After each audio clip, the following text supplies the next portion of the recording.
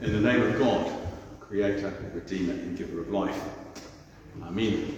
Please be seated.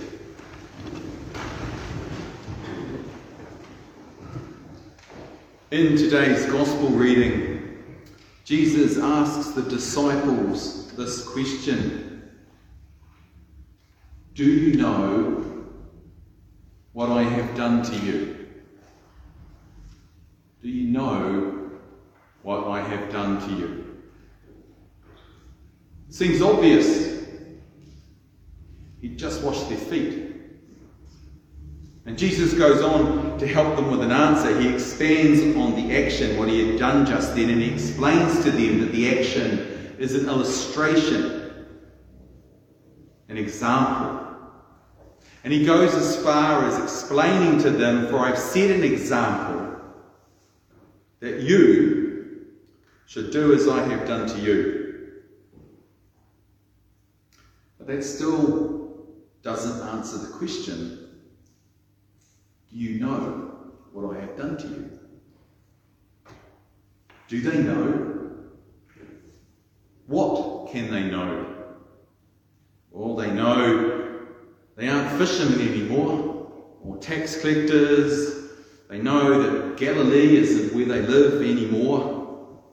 They know that somehow the rules and authorities under which they have lived before don't quite apply in the same way as they used to.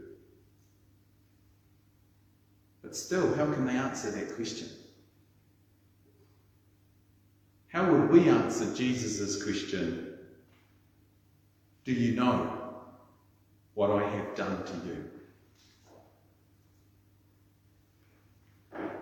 Could you answer Jesus if asked? Do you know what I have done to you? It's a deceptively difficult question. You can plug in any explanation of atonement into your answer, and you are still no closer to being able to really answer that question. Remediation, propitiation, forgiveness of sins are all good explanations of the what. But the what doesn't automatically connect to you at the end of Jesus' question. The answer to Jesus' question can only lie in the context of our lives. If something has been done to me, I see the outcome in my life, in the things that I do, in the relationships I have. It impacts how I see and do things. So if Jesus asks me, do you know what I have done to you? Even if I can't find a ready answer, I surely know where to look for it. I look at where I am, the relationships I am in, the things I do, the here and the now. For me to perceive an answer to the question in the now requires me to compare my now, my present, to my past. Self-awareness requires reflection. It requires space, time, and focus. The purpose of the cycle of services that make up the tradition of Holy Week is to offer the time, space, and focus through word, action, and contemplation to consider the Last Supper, the Passion of Christ, the cross, the resurrection, and in the considering of them, our own rebirth. All key elements of our faith, recalled by us every Sunday, but on Holy Week offered separately with greater emphasis, with more drama, with more silence, with more darkness, and with more light. All so that we might engage with the elements of our story more fully, more completely. It is self-examination that reveals the change in us, because it reveals to us the changes in our habits, and how we make our choices, and how we care for others, and in how we care for ourselves. So like I said, when Jesus asks me, "Do you know what I have done to you?" I know where to look. What has Jesus done to me? What do I see? What is there now that was not there before? I'm 57. I was baptized 33 years ago. I was ordained 28 years ago.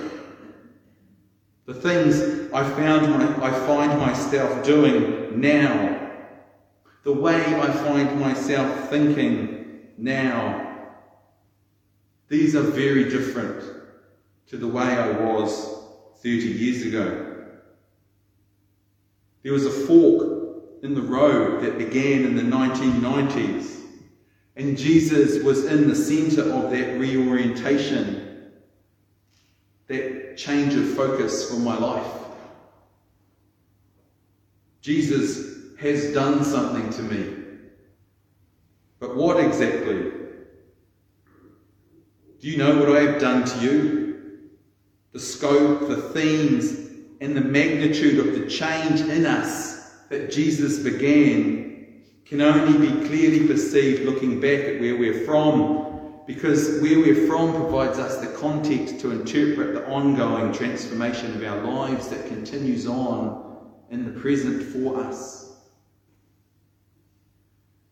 So when time and circumstance allow, am I happy with this change in me?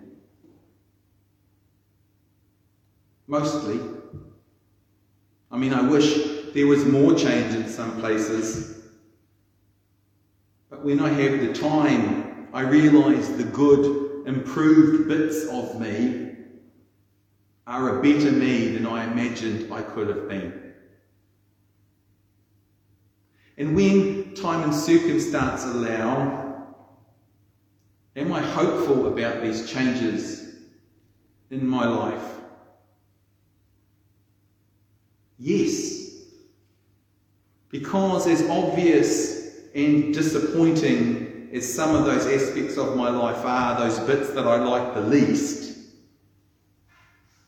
what has changed in me and what is being changed in me confirms what Easter proclaims. That our God is a God of transformation, a God of resurrection, a God of healing, a God of restoration. Do I know what Jesus has done to me? The best answer I can come up with is I am changed. I am being changed, and I will be changed. And Easter, in all its glory, reminds me in so many different ways to rejoice in the reality of that change.